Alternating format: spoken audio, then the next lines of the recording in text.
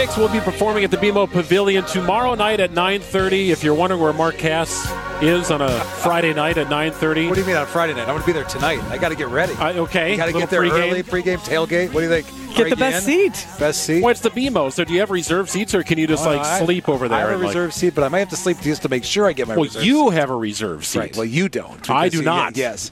You're not on the list. I am not on the list. Someday. No. Someday. I just want to introduce a band. One time in my life, I want to introduce a band. You could be Tommy Shaw. Some way, any band. Tommy Shaw, less the hair. Okay. Because his hair is down to his shoulders. Yeah, so I can't pull that off. We saw that a couple weeks ago. Not good. No, that wasn't good for anybody. Although, Sandy encouraged me to keep growing my hair out on my face and on my head. You did not, Mark. I did appreciate that. No, I voted no. Well, thank you very much. Hey, really interesting stuff from yesterday with Governor Evers signing the biennial budget. And there's a lot of stuff you could get into. Yep. One of the things that stood out to me, and I know the Milwaukee Business Journal did a piece on it, it seems like the door is now open to this expansion project on I94 to make it an 8-lane highway. Yep.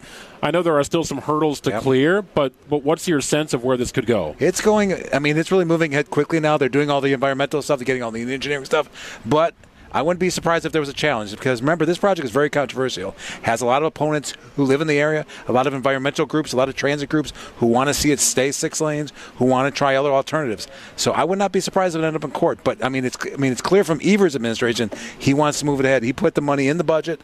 And it's full speed ahead. Will it get stopped at some point? We'll see what happens. But think about now all the traffic on that freeway, and kind of what needs to be done, but also how narrow it is. So, expanding it is not going to be easy. What would the space in terms of the stretch? Are we talking about 84th to downtown? Yeah, it's pretty much 76 to downtown. 76 to 16th. Okay, kind of right in that range, going to 4 lanes each way, kind of your stadium. But also remember, you have graves that you have to move, kind of just west of the stadium. You have that you have that cemetery out there. There's just, a lot of things there, but it's something that's been in the works for a long time, and you have a lot of. Really a lot of people who want it just because of the amount of traffic that goes there. It'll be as large a project as we're now seeing on the north side. Think about 43. I know for you live in Grafton. Man, just going up there. I'm sorry, you don't live in Grafton. But I live in Falls. You live in Falls, going up there. It's crazy. It's just as nuts. Think about the freeway projects now that are going on and just how huge they are. And that's going to be going right to the middle of the city. It's going to be crazy. And that would be within the next 2 years. Probably 25 to start 26, somewhere in that range is the hope. Again, I think it ends up in court. I think there's a lot of opposition here from others who will try to get there, but kind of how a judge rules is really anybody's guess.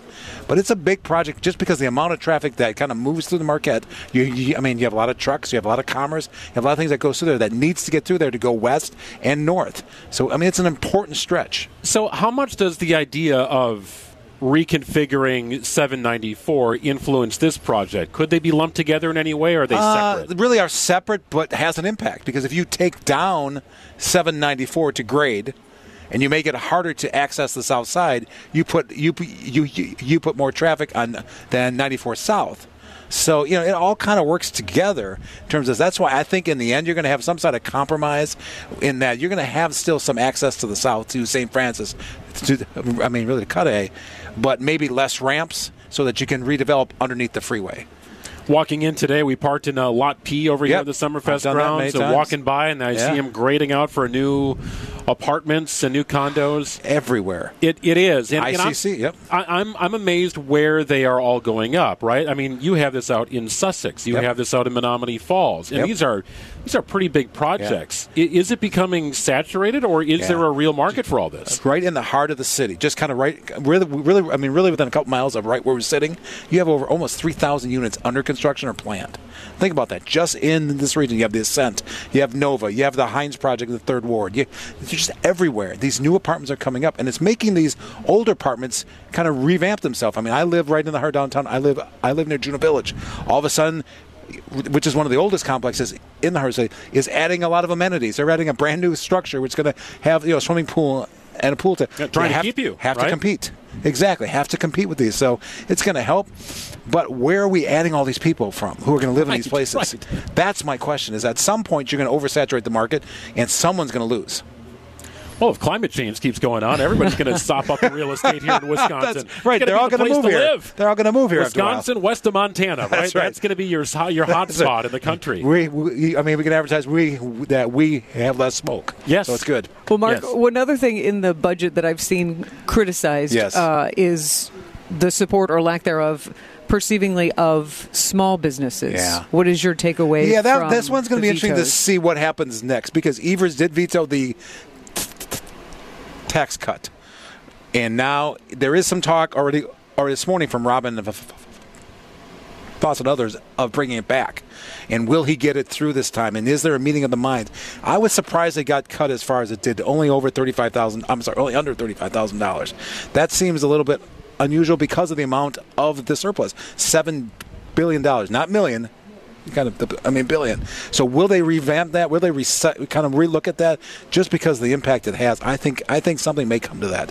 I also think the other thing that's come up, remember, is how to pay for the Brewer Stadium. That was not resolved in this budget.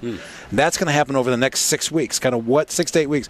What will happen there? Kind of where will the money come? Will there be local involvement?